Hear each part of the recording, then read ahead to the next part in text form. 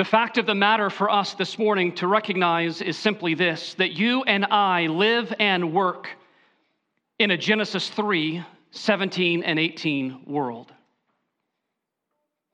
Cursed is the ground because of you, the Lord said to Adam. In pain you shall eat it all the days of your life. Thorns and thistles shall it bring for you, and you shall eat the plants of the field. Genesis 3:17 and 18. Friends, it hasn't always been this way. It won't really stay this way forever, praise God. But it is that way now. Sin has sucked the fun right out of a lot of our work, and it is awfully frustrating. It doesn't matter if our workplace happens to be our home, in a classroom, on a factory floor, or in an office cubicle. Living in a Genesis 3 world means that our work can often, maybe almost always, be a source of great frustration and constant futility. And all God's people said, amen. At the end of the story, our work lives frequently feel like we've been snake bitten. And that's because we have been. There's a vivid scene in C.S. Lewis's classic novel, The Lion, the Witch, and the Wardrobe. It illustrates this reality perfectly. Lewis depicts that mythical Narnia, a breathtaking realm which at one time displayed the vibrant and flourishing warmth of summer, and how it is now forced to face the chilling bite of winter. Little Lucy, one of Lewis's main characters, and at times the wisest of his characters, she questions Mr. Tumnus, a half-man, half-Bambi-like creature, about the white witch whose curse has dreadfully altered the land of Narnia. Mr. Tumnus responds, "Why, it's she that has got Narnia under her thumb. It's she that makes it always winter. Yes, always winter and never Christmas." Think of that. To which an incredulous Lucy then blurts out, "That's awful." And indeed it is. Imagine it being always winter and never Christmas. Lewis's point is simply this, that we are broken people living in a broken world. Something has gone terribly wrong. Our existence, including, and maybe at times especially our work, is not what it ought to be. And we are painfully aware of it. The book of Ecclesiastes was written by the superlatively wise son of David, that, of course, is King Solomon. And it uniquely portrays the emptiness and the futility and even the great frustration of life lived under the sun. That little phrase, under the sun, perhaps the most important in the entire book of Ecclesiastes, occurs more than 31 times in 12 chapters. Life under the sun. It simply indicates that sort of life that is lived purely by earthly morals, earthly values, and a life lived without regard or recourse to spiritual or heavenly meaning. Simply put, it's a life lived without God as its focus and at its center. Life under the sun. Solomon, you'll observe, wastes no time, if you will join me in Ecclesiastes chapter 1. He wastes no time getting down to the real sobering theme of his book. Ecclesiastes 1, verse 1, the words of the preacher, the son of David, king in Jerusalem, vanity of vanities. Says the preacher, vanity of vanities, all is vanity. What does man gain by all the toil? The Hebrew there is the word amal. It occurs more than 20 times in the book of Ecclesiastes. What does man gain by all the work, all the sweat, all the toil with which he toils under the sun? I told you before, the Bible is a book about work. God's work, our work, Christ's work, our future work of giving him worship. The key word vanity, and that's the word that many of us think of when we hear about the book of Ecclesiastes, is the Hebrew word hevel or hebel. It means vapor or breath. It occurs 31 times as well in the book of Ecclesiastes, and it refers to the futility, complete futility, the nothingness, the emptiness of life without God at its core. Everything, friend, that we experience in this sin-ravaged world, this Genesis 3 world, if God is left out or if God is forgotten, is utterly and eventually empty. If you want to find significance and purpose and meaning, you must know Christ. You must know Christ. Even our labor on earth is futile without the Lord. And so, in other words, Solomon simply asks here at the beginning of his book, what's the point of all of our striving? To all of our work and our sweat and our effort, what's the point? Who are we really doing all of this for when there are no guarantees that the guy who follows us is going to appreciate it and not mess it all up? What's the point for all our work? Or as the late British scholar Derek Kidner once put it, if there is a lie at the center of existence and nonsense at the end of it, who has the heart to make anything of it? If, as we might say, every card in our hand will eventually be trumped, does it really matter how we play the game? What a sad way to live, to think that it's all rigged and there's no way to win. I hate those sorts of games. Apples to Apples is one of them. I hate that game. The truest of all books, Ecclesiastes brings us nose to nose with the insanity of our sin. It brings us nose to nose with the insatiability of the human heart. It brings us nose to nose with the insecurity of our daily work. Sin is insane.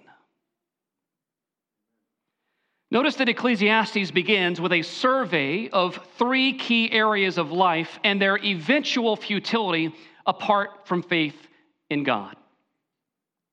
I steal this right from Pastor Tim Keller, mind you.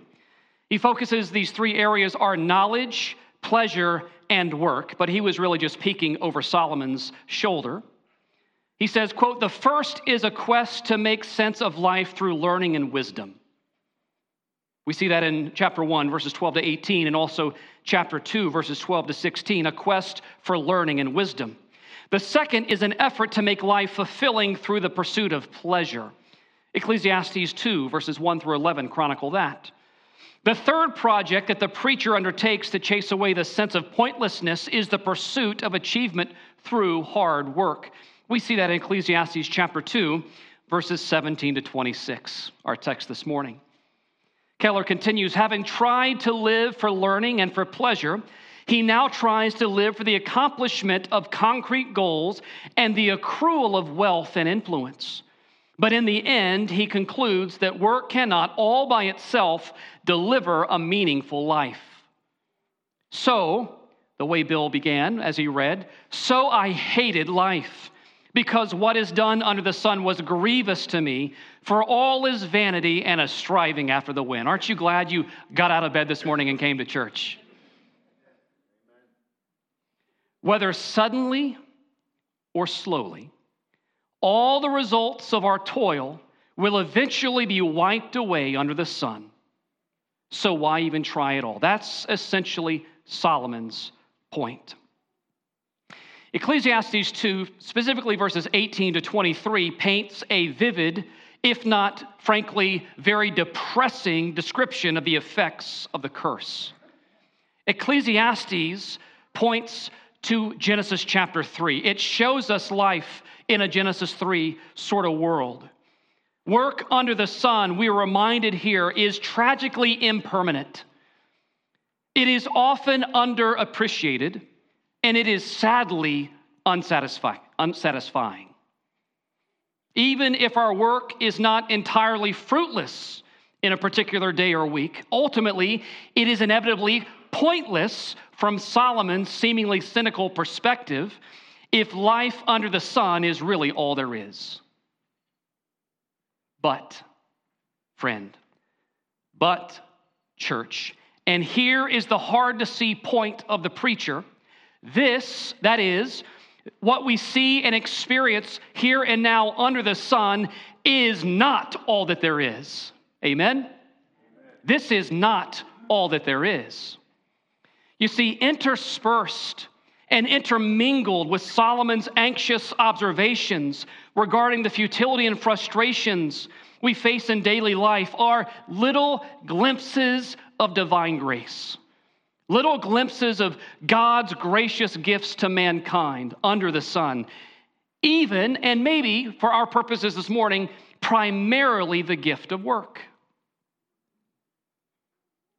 Ecclesiastes 2:24-26 notably is the first of several carpe diem passages in the book of Ecclesiastes, where Solomon encourages his readers to enjoy life. Go ahead, enjoy life. That is to seize the day, because it's a gift from God's own heavenly and merciful hand. Enjoy life. Yes, life is full of great frustration. I have been frustrated already today. And yes, work often feels quite unfair. Who doesn't feel that from time to time? But Solomon sprinkles in the seasoning of divine grace amid sobering assessment of man's embittered experience by giving us this incredible pearl of wisdom. Look what he says in verse 24 of chapter 2. There is nothing better for a person that he should eat and drink and find enjoyment in his toil. This also I saw is from the hand of God. For apart from him, who can eat or who can have enjoyment? For to the one who pleases him, God has given his wisdom and knowledge and joy. But to the sinner, he has given the business of gathering and collecting, only to give to the one who pleases God. This also is vanity and a striving after wind. Life is hard, folks. I'm not going to tell you anything that's not true here. Life is hard. But God is good all the time. Work is both curse and gift. It is both curse and gift. Life greets us with both frustration and exhilaration. Pastor Tom Nelson reminds us of this, saying, quote, "Our work gives us evidence of our glorious creation as well as our great estrangement from God and our need for a Savior who will redeem us from sin's devastating curse." Work is both bite and blessing. Understand that work is not the result of the fall, but it has been sadly ruined by the fall. Adam and Eve worked before they were ruined. Work is not a consequence of the fall. It's just been contaminated by it. God's curse as a consequence of the fall captures the reality of why we experience alienation and insecurity and frequent anxiety here in our human experience of work. And yet God has given us work to enjoy. It's really not glorifying to God when we grumble our way to work, when we gripe our way through our day. It's really not all that honoring to God. It's understandable, but it's not all that honoring to God. Ecclesiastes 3:22 says, "So I saw that there is nothing better than that a man should rejoice in his work, for that is his lot. Who can bring him to see what will be after him? Stay in your lane," Solomon says. Ecclesiastes 5, verse 18 says, "Behold, what I have seen to be good and fitting is to eat and drink and find enjoyment in all the toil with which one toils under the sun, the few days of his life that God has given him, for this is his lot." Listen, work, because of human sin, is now generally hard and typically frustrating, but it doesn't have to be completely empty. That is Solomon's gracious point. The present painfulness of our daily work reminds us of both the thorns of divine judgment at the beginning of creation, as well as the thorns of divine mercy at the point of redemption of creation. Our work has been ruined and corrupted on account of sin, stripped of our daily satisfaction ever since the garden. We were pricked by thorns. But at the same time, our work has been redeemed. Our work has been consecrated by a crucified and risen Savior whose head itself bore the thorns while bearing our cross. Jesus' work restores and renews our work. We should think of thorns, both at creation and at redemption, while we work. There are three particularly thorny observations and implications of living that I want to share with you this morning from chapter 2 of Ecclesiastes. The first is simply this: that man's fall into sin means that we are now faced to leave the fruits of our labor to the fools who are going to follow us. We see that in verses 18 and 19. This is the thorn of impermanence. The thorn of impermanence. Solomon recounts, "I hated all my toil in which I toil under the sun, seeing that I must leave it to the man who will come after me. And who knows whether he will be wise or a fool? Yet he will be master of all for which I toiled and used my wisdom under the sun. This also is vanity." By the way, I think you can actually outline this particular passage by tracing the occurrence of that phrase, "this is vanity," or "this also is vanity." That's how I broke out this sermon this particular week. I think of Proverbs 10, verse 1, "A wise son brings joy to his father, but a foolish son grief to his mother." I'm so glad God made me dad. Proverbs 15:20, "A wise son makes glad his father, but a foolish man despises his mother." I want to talk to Solomon to really understand why he wrote some of these things the way that he did. But again, the point is simply this: sin means we have to leave the fruit to a fool, or at least we often do. Someone said, or this is maybe a classic aphorism, a statement, "A fool and his money are soon departed." Maybe you've heard that before. A fool and his money are soon departed. Well, dubbed the poor little rich girl, Barbara Hutton was the heiress of the famous Woolworth fortune. On her 21st birthday, she inherited more than $50 million. That was in the 1930s. Adjusted for inflation, she would have inherited, or she did inherit, money valuing more than $900 million. Despite the fact that she grew up wealthy, Barbara Hutton was extremely insecure. In fact, her mother died of suicide in 1933. Her father was largely absent throughout her life. Hutton sought to soothe her depression with shopping and buying expensive gifts for herself and for her friends. She married 7 times throughout her lifetime and had many other illicit affairs beyond that. Hutton's foolish habits left her with next to nothing at the time of her death in 1979 at the age of 66. A fool followed a father, and the money was squandered. Let me give you just one other example under this heading, and there could be many, many others besides. Clint Murchison Jr. He stepped into $200 million after the death of his father, an oil tycoon in the late 1960s. Murchison Jr. was raised with a silver spoon and learned to enjoy expensive tastes. Unlike his father, who invested his hard-earned money wisely, the younger Murchison decided to have a lot of fun with his inheritance. His first large investment was the founding of the Dallas Cowboys football team in 1960, his first grave mistake.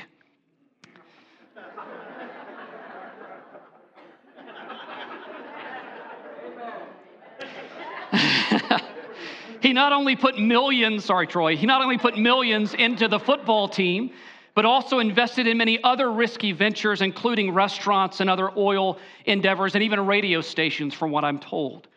Many of his investments failed, and with the collapse of the oil and real estate holdings in the 1980s, Murchison Jr. was financially ruined. By the age of 85, he had no choice but to file for bankruptcy and died only 2 years later after selling off all of his assets. Can you imagine? Solomon's sage counsel sobers us up to the reality of the impermanence of our work and our wealth. The fact of the matter is this: a fool very likely may follow and squander everything you've worked hard to have.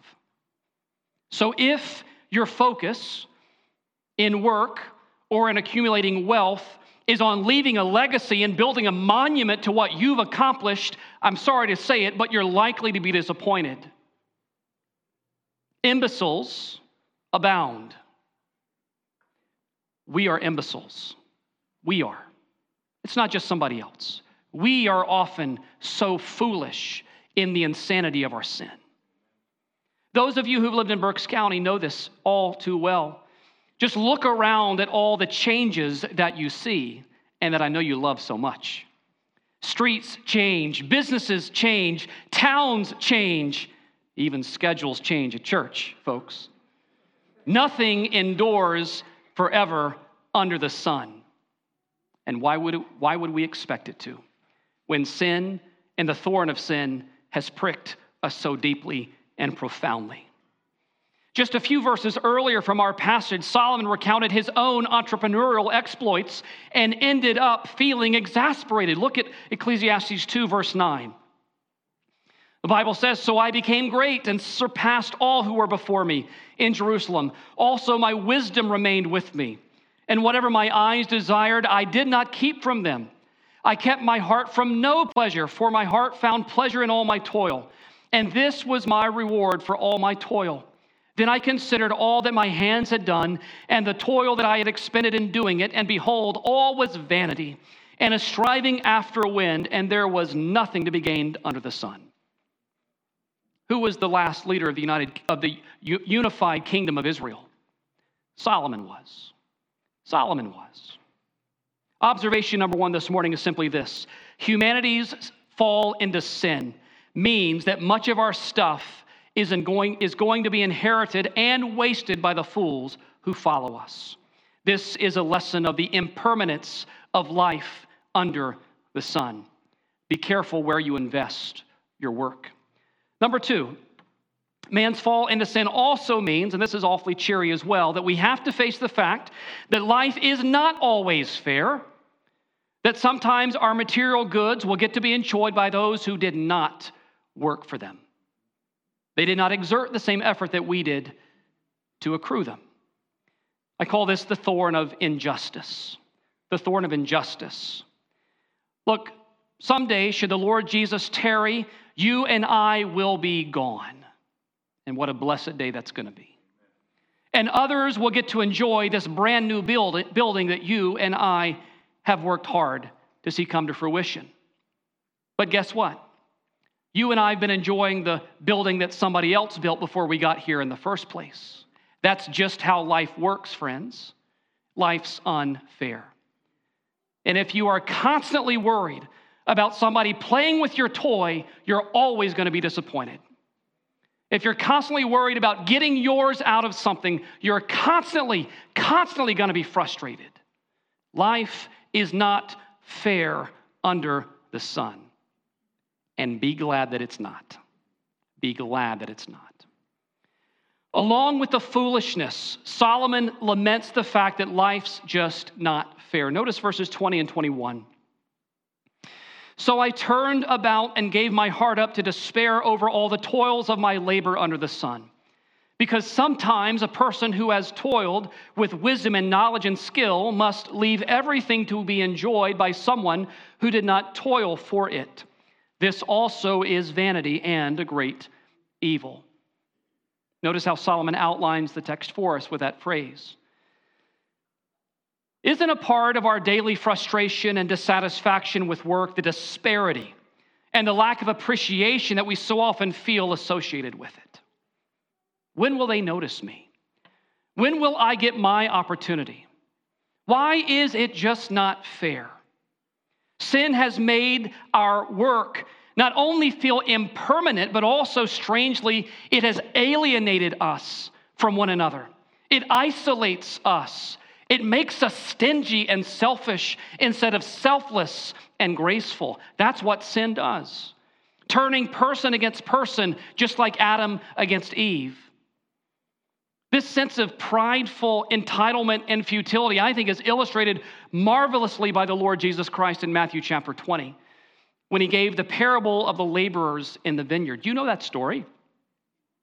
Jesus told the listeners around him a story, a parable, meaning an earthly story with an eternal meaning, about a kingdom and a master of this kingdom, this master of a house, who went out early one morning and hired laborers to work in his vineyard.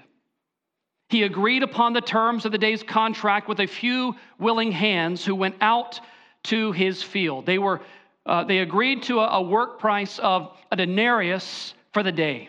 1 denarius for 1 day's work, a day's wage for an honest day's work. Then we read what Jesus says in Matthew 20, verse 9 and following. And when those hired about the 11th hour came, each of them received a denarius. Now, what we need to understand is it wasn't just those at the top of the day that were hired and sent out. The master of the house goes out later in the day, even towards the end of the day, and hires additional servants to go put into his field, but they all had the same contract price, a denarius for a day's work. Verse 10, when those hired first came, they thought that they would receive more, but each of them also received a denarius. And on receiving it, they grumbled at the master of the house, saying, these last worked only 1 hour, and you have made them equal to us, who have borne the burden of the day and the scorching heat. But he replied to them, friend, I am doing you no wrong. Did you not agree with me for a denarius? Take what belongs to you and go. And I sort of read in not a harsh, scathing response, but a sweet, simple rebuke. Take what is yours and go. I choose to give to this last worker as I give to you. Am I not allowed to do what I choose with what belongs to me? Or do you begrudge my generosity? So the last will be first, and the first will be last. I want you to pause for a moment and just put yourself in the shoes of the hired workman, the one at the beginning of the day, and see what kind of reaction you would have if that was what you were told at the end of the day. Or perhaps put your feet in the shoes of the one who was graced with only a little bit of work, but the full day's wage.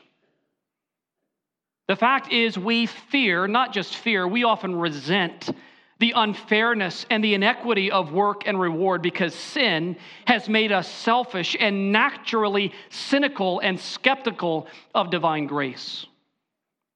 Here's what I think. Solomon puts his finger right on our problem. We are fine when we are the recipients of grace, but we are stingy when it comes to displaying grace. Nobody would object to being the guy who gets hired at 10 o'clock in the evening to get the full day's denarius. But also, hardly anyone would just abide the fact with joy in your heart, singing, Jesus loves me, this I know for the Bible tells me so. If you're the person at 7 o'clock in the morning that got hired and you see other people getting the same pay for less work later in the day. There's a bent in our hearts, and it takes grace to straighten it out. It takes the grace of Jesus. So Genesis 3 reminds us that our work feels fleeting and that it is often unfair, and that's just the way it is. We're going to have to learn to live with it for now, because one day it won't be like this. Point number 3 this morning. Man's fall into sin means that we are often tempted to worry and fret pointlessly and needlessly, losing sleep at times over what will happen to our stuff when we're gone. Solomon hints at this third and final thorn in verses 22 and 23. Life under the sun has introduced us to the realities of impermanence and to the realities of underappreciation or injustice, and now perhaps worst of all at times, the thorn of anxiety, or as I call it, insecurity. The thorn of insecurity. What has a man from all the toil, verse 22 says, and striving of heart with which he toils beneath the sun? For all his days are full of sorrow, and his work is a vexation. That's a good southern word right there. Even in the night his heart does not rest. This also is vanity. Feel anxious much? Stressed out and worried about how the bills are going to get paid? Or if the pink slip is coming your way? Have you ever laid awake at night worrying about losing your job or if your job was being done well enough? I have. I struggle with this intensely. Is there any worse feeling than not being able to simply rest securely in the heavenly well done, and I love you? Is there any worse feeling? Solomon links the futility that we often experience in our work lives, the sadness of heart, that's the word sorrow, or to anger, that's the word vexation, or even anxiety, that his heart does not rest. How does this passage strike you? I'm convinced that our church probably has more workaholics than idols in it. So I want to give you a few indicators on the dashboard of your heart and life if you might be in danger of being a workaholic. So I think that's actually what leads sometimes to sleepless nights.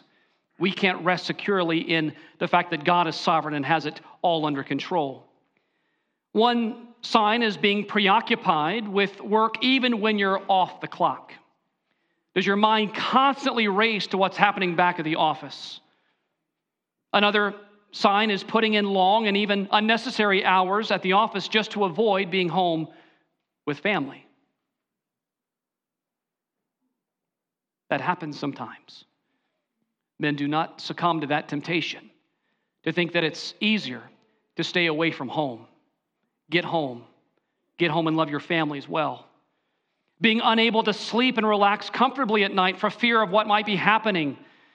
Refusing to take time off for vacations and family enjoyment, thinking that you're some sort of work superhero. It actually might be an indication that you're a workaholic. Experiencing a constant state of guilt over not performing better or adequately at your work could mean that you're a workaholic. Being frequently angered or irritable towards fellow workers or family members for no apparent reason whatsoever, that is frequently a sign that you are a workaholic.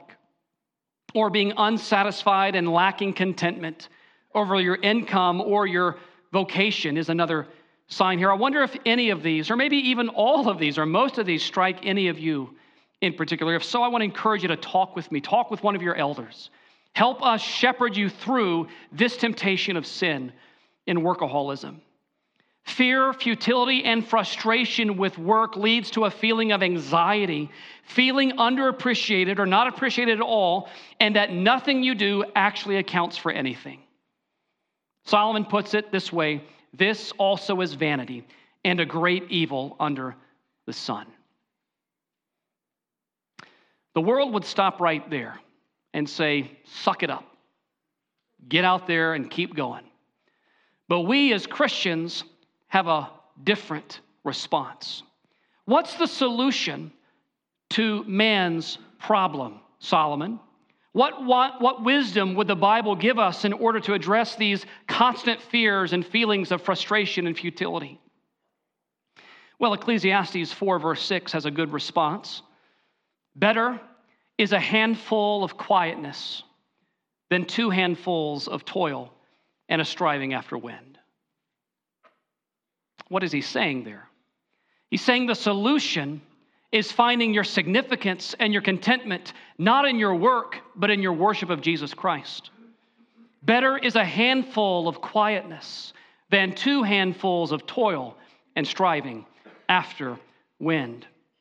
Quiet enjoyment. That's my definition for contentment this morning. Quiet enjoyment is actually the realization that work is both bitter and blessed. It is both gift and hard from the Lord, but it comes from his hand. Notice again verses 24 of chapter 2 through 26. There is nothing better for a person than that he should eat and drink and find enjoyment in his toil. This I saw is from the hand of God. For apart from him, who can eat or who can have enjoyment? For to the one who pleases him, God has given wisdom and knowledge and joy. But to the sinner, he has given the business of gathering and collecting, only to give to the one who pleases God. This also is vanity and a striving after wind. The Bible says, without mincing words, do you not know that the unrighteous will not inherit the kingdom of God? 1 Corinthians 6, verse 9. Amid the stress and the sweat of life's futility and frustration, Solomon slips in again this glimpse of gospel glory and grace, and he gives the secret of eternal joy and satisfaction. It is found in doing the things that God has given us to do while delighting in the person who God is. Doing the things that God has given us to do while delighting in the person who God is. See, work is a gift and a burden from the good hand of Almighty God. However, the only way to enjoy our labor is to love the Lord. It is to love the Lord. Who do you work for? Who do you work for? As I thought about that question, 5 possible responses came to my mind earlier this week. Sometimes we work for ourselves. I'm my own man. I work for myself. Sometimes we work to please our earthly bosses. Sometimes we work to provide well for our families. We work to provide or add to the community's good. Or even perhaps some would say we work to glorify God. But the order, the priority of our work is often jumbled and garbled. Who do you work for, and what order would you put those items in? According to Scripture, I think there's really only one right answer. The world and the wisdom of the world would say this. Number one, you work for your own reputation and for your own wealth. Work for yourself. Number two, maybe if you have a wife and kids, work hard for them to leave them with a comfortable life. The wisdom of the world would say, number three, maybe you work as well, a little bit, but certainly after yourself and maybe after your family, you work to make your boss happy and maybe you'll get that promotion. Number four, you work in order to be generous to poor people or to the church or somebody like that so you can feel better about yourselves. That's the wisdom of the world. And maybe, just maybe, you'll get around to thinking about working hard so that if there is a God, he'll let you into heaven one day after you die. That's the foolishness of sin. That's the wisdom of the world, and it's not the wisdom of God's word. The Bible demonstrates and admonishes us to prioritize why we work and who we work for radically different. Colossians chapter 3, verses 23 and 24, the text that we'll begin with next Sunday in our concluding message in this series simply says this: whatever you do, work heartily as for the Lord and not for men, knowing that from the Lord you will receive the inheritance as your reward. You are serving the Lord Christ. Number one, we are to work for the glory of Almighty God and for his praise. All day, every day. That is why we work. Number two, we are to work hard to provide for our family and to be able to be generous with those in need, according to Galatians 6, verse 10.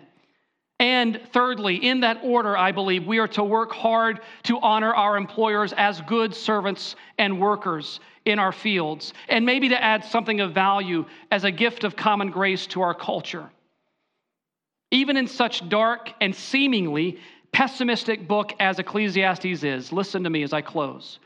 We as gospel people are encouraged to cultivate a hopeful realism with our work and to enjoy it as a gift from God's good hand. Because here's what we haven't figured out yet. Maybe you have already. Here's what I want you to understand. Futility and frustration is actually not the problem. They are signs of a greater problem of the human condition that God wants you to solve, but you can't solve it on your own. Futility is not your problem. Frustration is not your problem. Sin is your problem, and Christ is the only solution.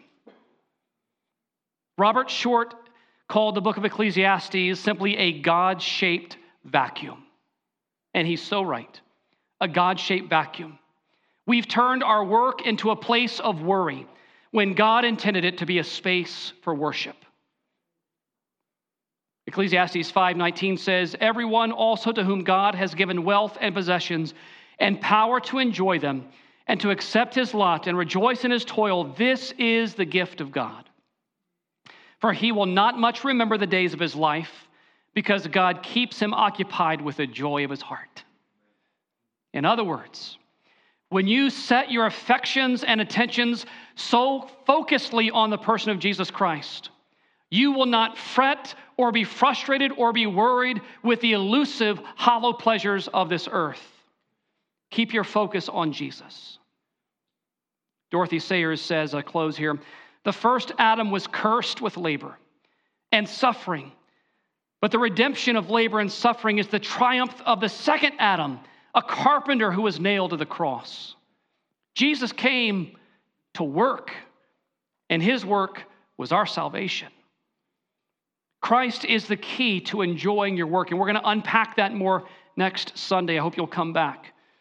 Do you take a Christ above all mentality into the marketplace, into your education center, into your neighborhood? Because that's what we need to do. Solomon indicates in verse 25, for apart from him, apart from the Lord, who can eat or who can have enjoyment? I talked about thorns earlier. Remember more so the thorns of the cross today than you do the thorns of creation. God the Son came down and experienced the emptiness of life on earth. He came and suffered for a lost and helpless race of rebels and workaholics consumed with insecurity and apathy and anxiety. He did that for us. And he rose again from the dead in order to be forever filling the empty spaces of our hearts, because he alone is risen to reign in our hearts. He wore a crown of thorns on behalf of Adam's children who caused the thorns to grow in the first place. And that's not vanity. That's victory. That is our faith. Let's bow in prayer. Almighty God and Father, what a humbling privilege it is to handle your word and to be called of you to feed your flock. But, oh Lord, we pray that you will take this word and you will allow it to sprout up into a harvest of obedience and righteousness for your glory.